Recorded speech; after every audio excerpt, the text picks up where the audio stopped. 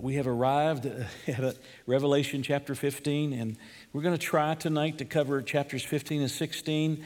Chapter 15 is what I think of as a bridge chapter. In chapter 15, you're going to be shown a group of people. They were martyrs. They lost their lives for the cause of Christ during the period of the tribulation. And you see them in heaven. They're standing on the sea. And what's important is you see them standing. That's the position of victory. The world may have thought that they had defeated them. They had knocked them back and knocked them down. But the reality was they were walking in victory. And they're wanting to know, when is the rest of God's vengeance and God's judgment going to be poured out? And he begins doing that in chapter 16. When you get to chapter 16, you see the 7 last angels that are going to pour out the judgment, the final judgments. We've already had the seal judgments. There were 7 of those. We had the trumpet judgments. There were 7 of those. But these last 7, these are called the bowl judgments. And the judgment of God, the wrath of God that's swirling in that bowl is going to be poured out on mankind. And you read about that in chapter 16. And it moves along pretty quickly because chapter 16 and these last 7 judgments that you read about, they happen very quickly. While the previous 14 sometimes had breaks in between, there were pauses in between, these final 7 really happen very, very quickly. So we'll begin in chapter 15, verse 1, in this what I call a bridge chapter that takes us over to the last judgments that are going to be poured out. Verse 1, then I saw another sign. Let me just stop there and tell you this is the 3rd sign. There had been 2 previous.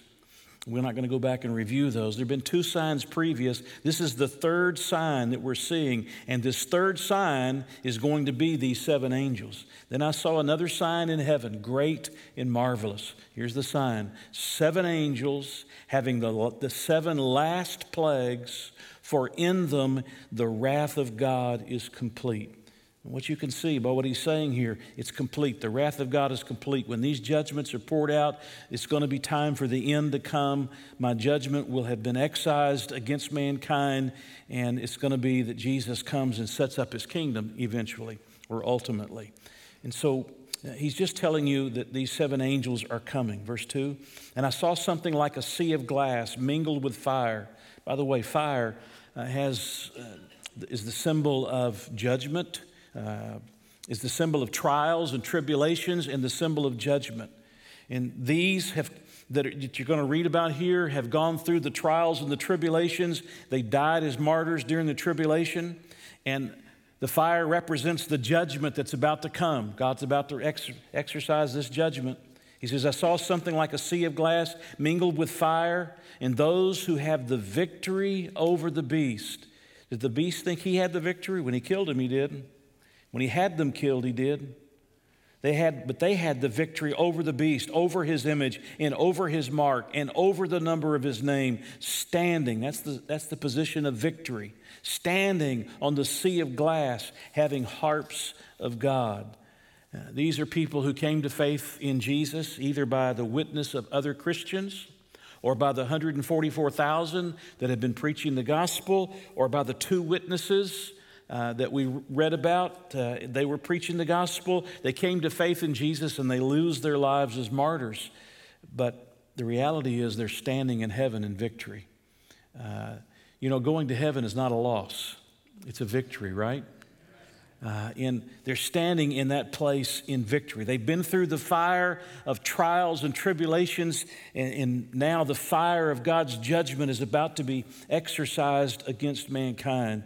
And he just wants you to see that these who lost their lives are people of victory. And what do? They break out into a song. Verses 3 and 4, they sing the song of Moses, the servant of God, and the song of the Lamb, saying, great and marvelous are your works, Lord God Almighty.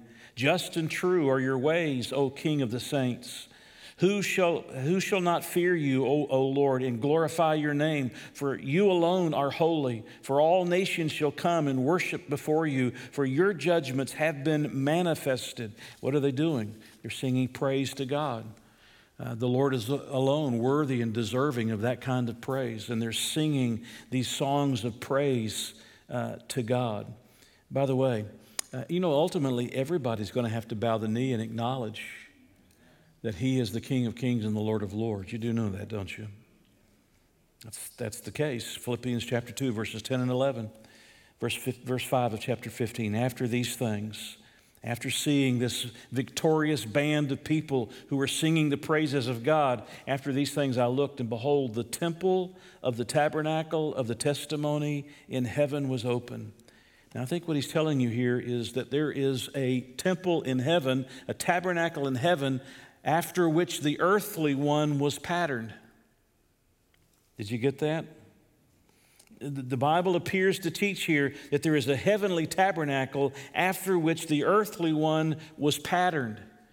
You remember in the book of Hebrews, it talks about Jesus going into the Holy of Holies, going into the throne room of God, taking the blood of His sacrifice. Isn't that what they did in the earthly temple, in the earthly tabernacle? So there is apparently, as you're looking in verse 5, a heavenly, that's the model temple, the model tabernacle after which these earthly ones were designed. Verse 6, and out of the temple came the 7 angels. Here they come. Going to pour out these final 7 judgments. The 7 angels having the 7 plagues. They're clothed in pure, bright linen and having their chests girded with golden bands. In other words, they're sort of dressed in a priestly looking garb. They have an ephod kind of a look where they're wearing the breastplate, and they're dressed in this gown that looks like they are priests. They're coming out to represent God, to exercise the will of God in the judgment of God. Verse 7 and 8, then one of the 4 living creatures. He doesn't tell us which one of the 4. We've met these 4 creatures before, but one of the 4 gave to the 7 angels 7 golden bowls full of the wrath of God who lives forever and ever. The temple was filled with smoke from the glory of God. I used to wonder why we had a smoke machine sometimes for some of our events. And, people ask you, why do you have a smoke machine? Well, there's going to be one in heaven, apparently. Okay, you'll get that later. The temple was filled with smoke from the glory of God and from His power, and no one was able to enter the temple till the 7 plagues of the 7 angels were completed. You get it? One of these 4 creatures gives to these 7 angels that are the last of the 3 signs, 7 bowls, 1 to each angel, that has the wrath of God poured out in it, and it's about to be unleashed, these final judgments. These plagues that are going to come on mankind. Well, there's so much here that I could tell you about, but we're going to move right on into chapter 16. Because now we're into the chapter where you're toward the last part of the tribulation. You may only be months away, or you may just be a year and a half away, but you're within the very last period of the tribulation. How long does the tribulation last? By the way, let's start back. Let's just go back. We're living in the church age. What's the next thing to occur? The rapture of the church. I heard a man that I listened to it tonight. I wish I hadn't listened to it before I came to church. A well-known man said he didn't believe in the rapture that was made up in the 1900s, which he obviously doesn't understand or hasn't followed far enough to know what the history of it is. And besides, Martin Luther recovered justification by faith. It was lost in the church. So if it was ever lost, the rapture was ever lost, it was recovered. That would be the extent of it. But the reality is the rapture goes all the way back to 1 Thessalonians. It goes all the way back to the writings of the Apostle Paul. Did I make my point? I'm not a scholar. I've never claimed to be a scholar. I just don't agree with every scholar. There's the rapture of the church. And what happens after the rapture of the church? There may be a short break in time, but very shortly after the rapture of the church, 7 years of tribulation on earth. The first 3.5 years is called the tribulation. The second half is called the Great Tribulation. There'll be the rise of the Antichrist. He'll come as a man of peace, but in the middle of that 7 years, he'll break that peace. And he'll demand to be worshiped. He'll require everybody to take the mark of the beast. And if they don't bow down to him, he'll kill them. They'll be destroyed. And during those years, those 7 years, there are judgments. God is pouring out His judgments, the seal judgments, the trumpet judgments. And now, the bowl judgments. Verse 1. Then I heard a loud voice from the temple saying to the 7 angels, "Go and pour out the bowls of the wrath of God on the earth." So the first went and poured out his bowl upon the earth, and a foul and loathsome sore came upon the men who had the mark of the beast. So who gets punished? Anybody who has taken the mark of the beast. You couldn't buy or sell without the mark of the beast. I mean, to be able to live in the tribulation without the mark of the beast means that you had to find things on the black market somewhere. If you're going into a store and you're going to buy in the traditional fashion, you got to have the mark of the beast. And those who have the mark of the beast are the ones who were targeted by this first bowl judgment because they worshiped his image. And they have this foul and loathsome sore. The word foul means painful. The Greek word means painful. The word loathsome means malignant. So you think about this. It's very reminiscent, isn't it, of something that took place in Egypt, in the sores that were a part of the judgment and a part of the punishment that God exercised against Pharaoh. And in this very first bowl judgment, those who've taken the mark of the beast have to deal with these sores, these malignant sores that are growing all over their body. Can you imagine how horrible that is?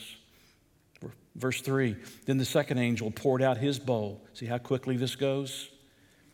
The second angel poured out his bowl on the sea.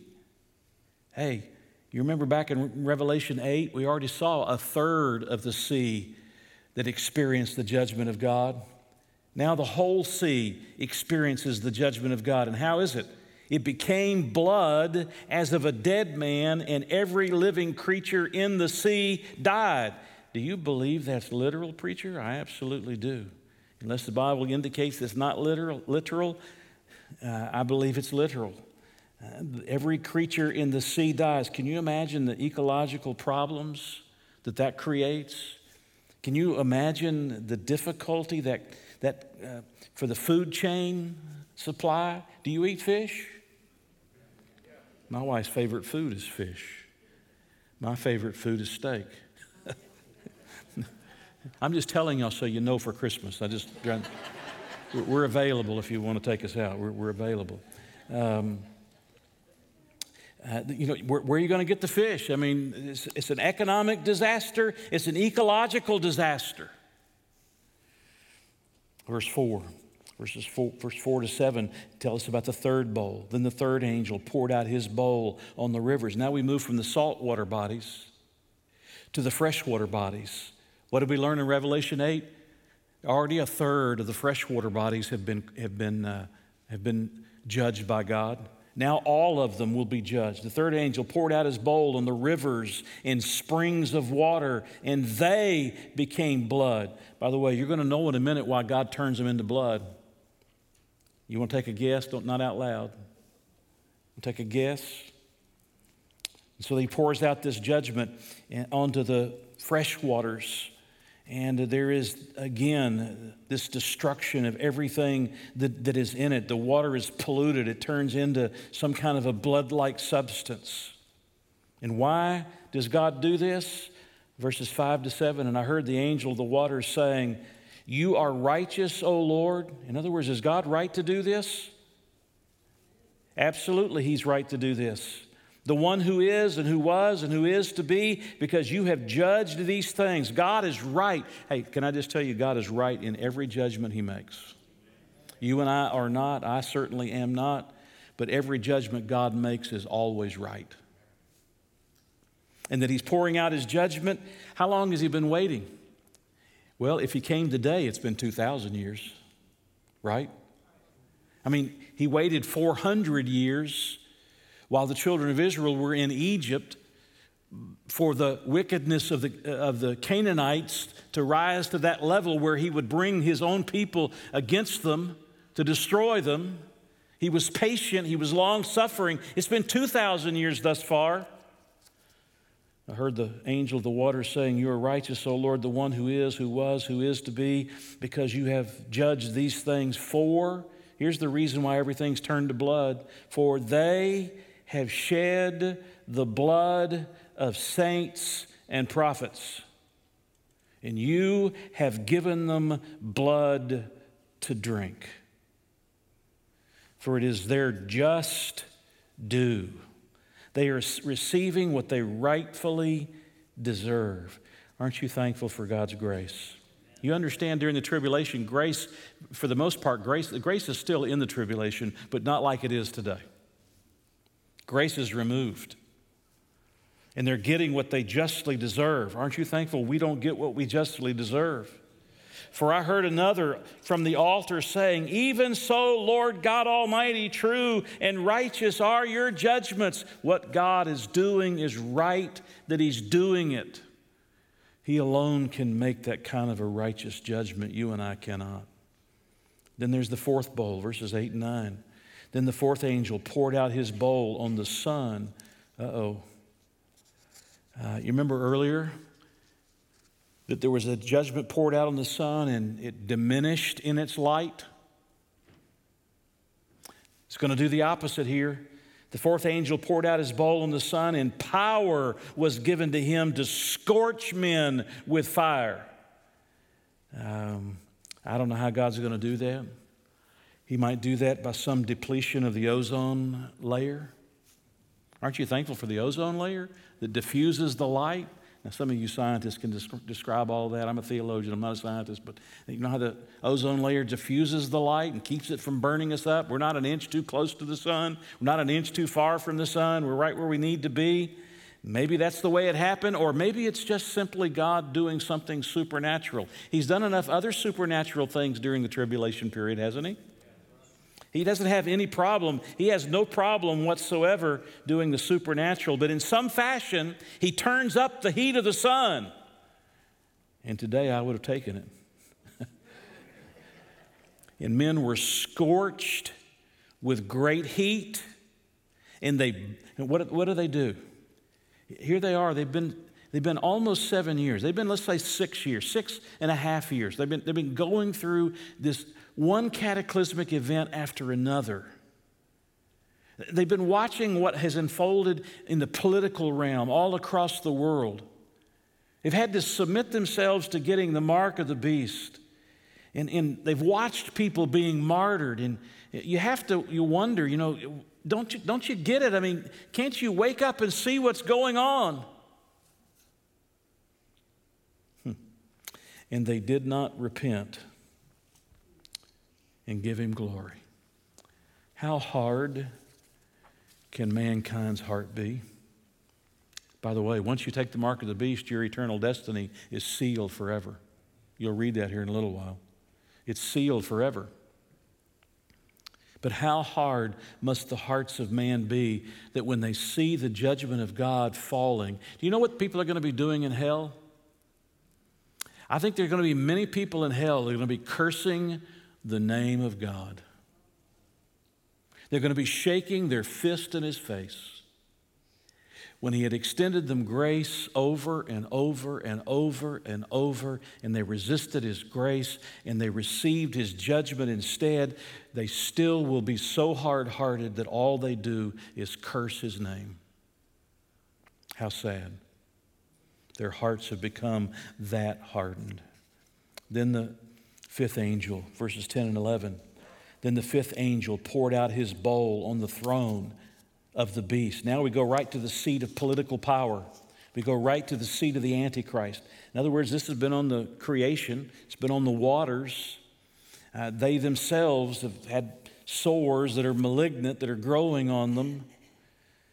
There's all kinds of ecological problems. There's economic problems that are everywhere. Talk about a supply chain problem. That's going to be a supply chain problem. And then the angel comes to pour out this fifth bowl, and he goes right to the seat of power, the political power of the day, the power of the beast. And his kingdom became full of darkness. You remember a plague like that in Pharaoh's day? Darkness. You ever been in total darkness? Most of you, I think, probably have experienced it at one time or another. Mary and I experienced it down in Grayson in one of those caves. And they take you deep into those caves, and they And, they walk you along those little narrow hallways back into an open room where there's some water pouring from somewhere. You can barely make it out, and they close the door behind you. That's never a good sign. And then they say, you want to feel like what total darkness is like? And they turn out the light, and you can't see a thing. You can feel the darkness.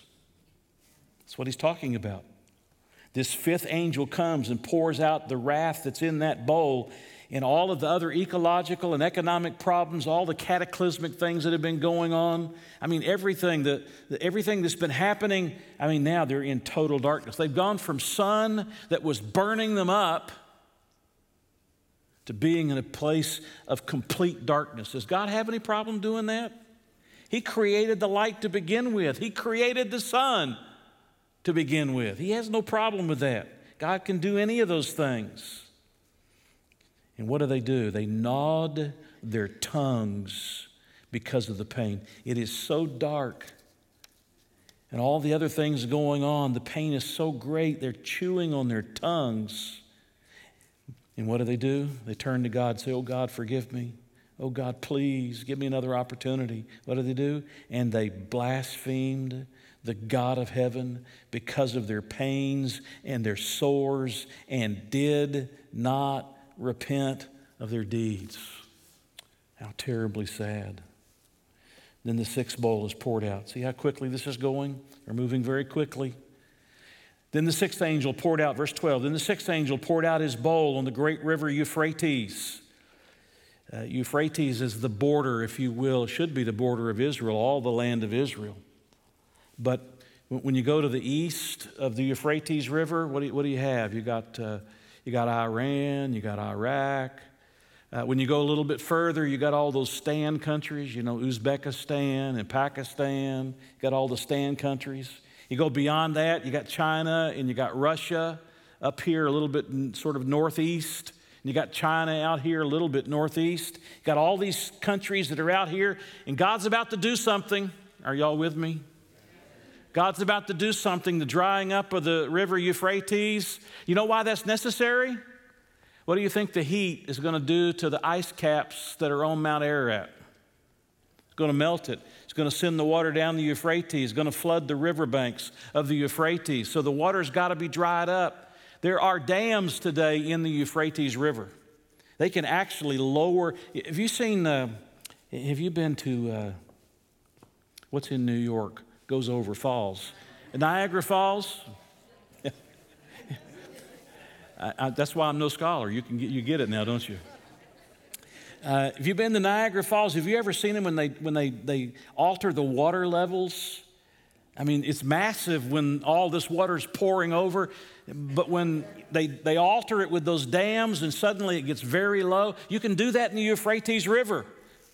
But it's going to have to be dried up because the ice that was melted by this intense heat is going to flood that valley where the Euphrates River is. Did I get off subject here? I got off subject here. The angel poured his bowl on the great river Euphrates, and its water was dried up so that the way of the kings from the east might be prepared. You see it coming? You see it coming? God is preparing the way for the kings of the east to be able to gather for what?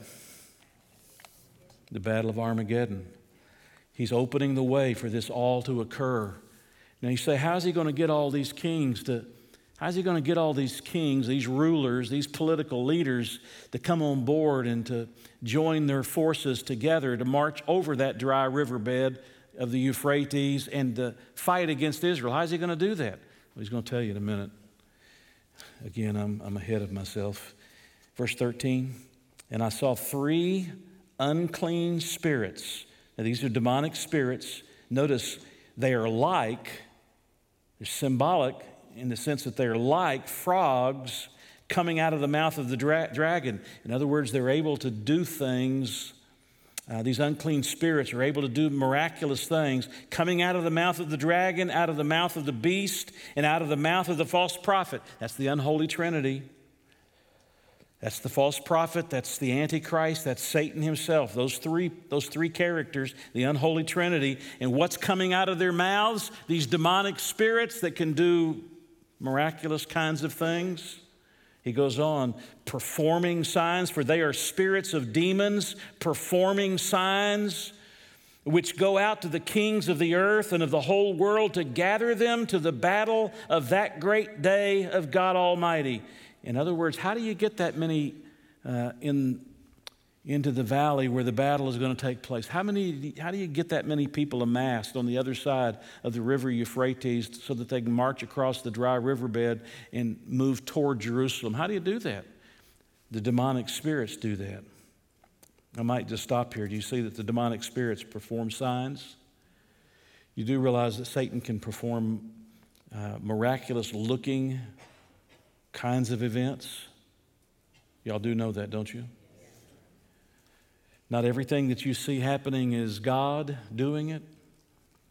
And here's a case where out of the mouth of the unholy trinity come these demonic spirits, which is able to deceive the kings of the nations and rouse them to the place where they want to join forces together and gather on the east side of the Euphrates River to prepare themselves for what will ultimately be the Battle of Armageddon. But initially they come to overthrow the Antichrist himself. Verse 15, behold, I'm coming as a thief. The Lord says, I'm coming as a thief. Blessed is he who watches and keeps his garments, lest he walk naked and they see his shame. He stops for a moment and he says to those who are believers who are still living during the tribulation, now's the time for you to make sure you're watching what you do. Now's the time for you to make sure you're paying careful attention. Because when you see these particular things occurring, when you see these nations amassing over here on the east side of the Euphrates River, when you see these armies coming together and you see the Antichrist stirring up something that causes them to gather, what's happening in Russia today and what's the country they're amassed right next to the border? Ukraine. What's happening today? Something very similar is what he's talking about here. The Antichrist, Satan himself, the false prophet are doing some kind of miraculous signs that's stirring up these nations, and they're amassing along the border. They're getting ready for a great battle. First of all, they think it's going to be with the Antichrist himself, but Antichrist is going to turn their attention to Jesus when he begins to come. They think they're going to fight against him, but that's never a good thing to do, right? So the Lord says to everybody who is still a believer and still living, who hasn't taken the mark of the beast, look, I'm coming as a thief. Blessed is the one who's watching, paying attention. Pay attention. Keep your garments clean. Keep your garments ready. Verse 16, and they gathered them. That's these demonic spirits coming out of the mouths of the unholy trinity. They gathered them together to the place called in Hebrew Armageddon. Armageddon means the hill of Megiddo, or the place of slaughter. It's the plain of Megiddo. It's also nearby that plain is the plain of Esdraelon.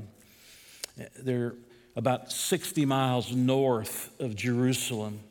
And there's an area there of 175 to 200 miles in length between these two valleys, the hill of Megiddo and the plain of Megiddo and the plain of Esdraelon.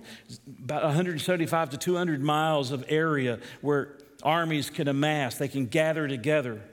And it'll be the site where there's going to be a great battle that takes place. We're not going to get to that tonight, by the way. Verse 17. Then the seventh angel poured out his bowl into the air, and a loud voice came out of the temple of heaven from the throne saying, it's done.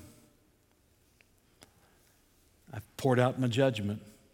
I've given men the opportunity to turn from their wicked ways and to repent of their evil deeds and put their faith in my Son. It's done. The judgment is completed. And there were noises and thunderings and lightnings, and there was a great earthquake. Now notice, such a mighty and great earthquake as had not occurred since men were on the earth. This is going to be an earthquake unlike any other because it's going to rearrange the topography of the earth, and especially in Jerusalem. Notice at verse 19. Now the great city, because of this earthquake, was divided into 3 parts, and the cities of the nations fell. That's what the earthquake did to the other nations. In Jerusalem, in Judea, it's divided into 3 parts. And great Babylon was remembered before God to give her the cup of the wine of the fierceness of his wrath. Now listen, then every island fled away, and the mountains were not found. Do you get what's happening? And do you remember reading, if you haven't read, in Zechariah chapter 14, verse 4, not only is Jerusalem divided into 3 sections, which, by the way, has a positive effect. There's something good that's being done to accomplish. When Jesus comes, to what mountain does he come? He comes to the Mount of Olives. And what happens to the Mount of Olives? Zechariah 14:4. What happens to the Mount of Olives? It splits. And a river of water will flow out. And it says that the desert will begin to blossom.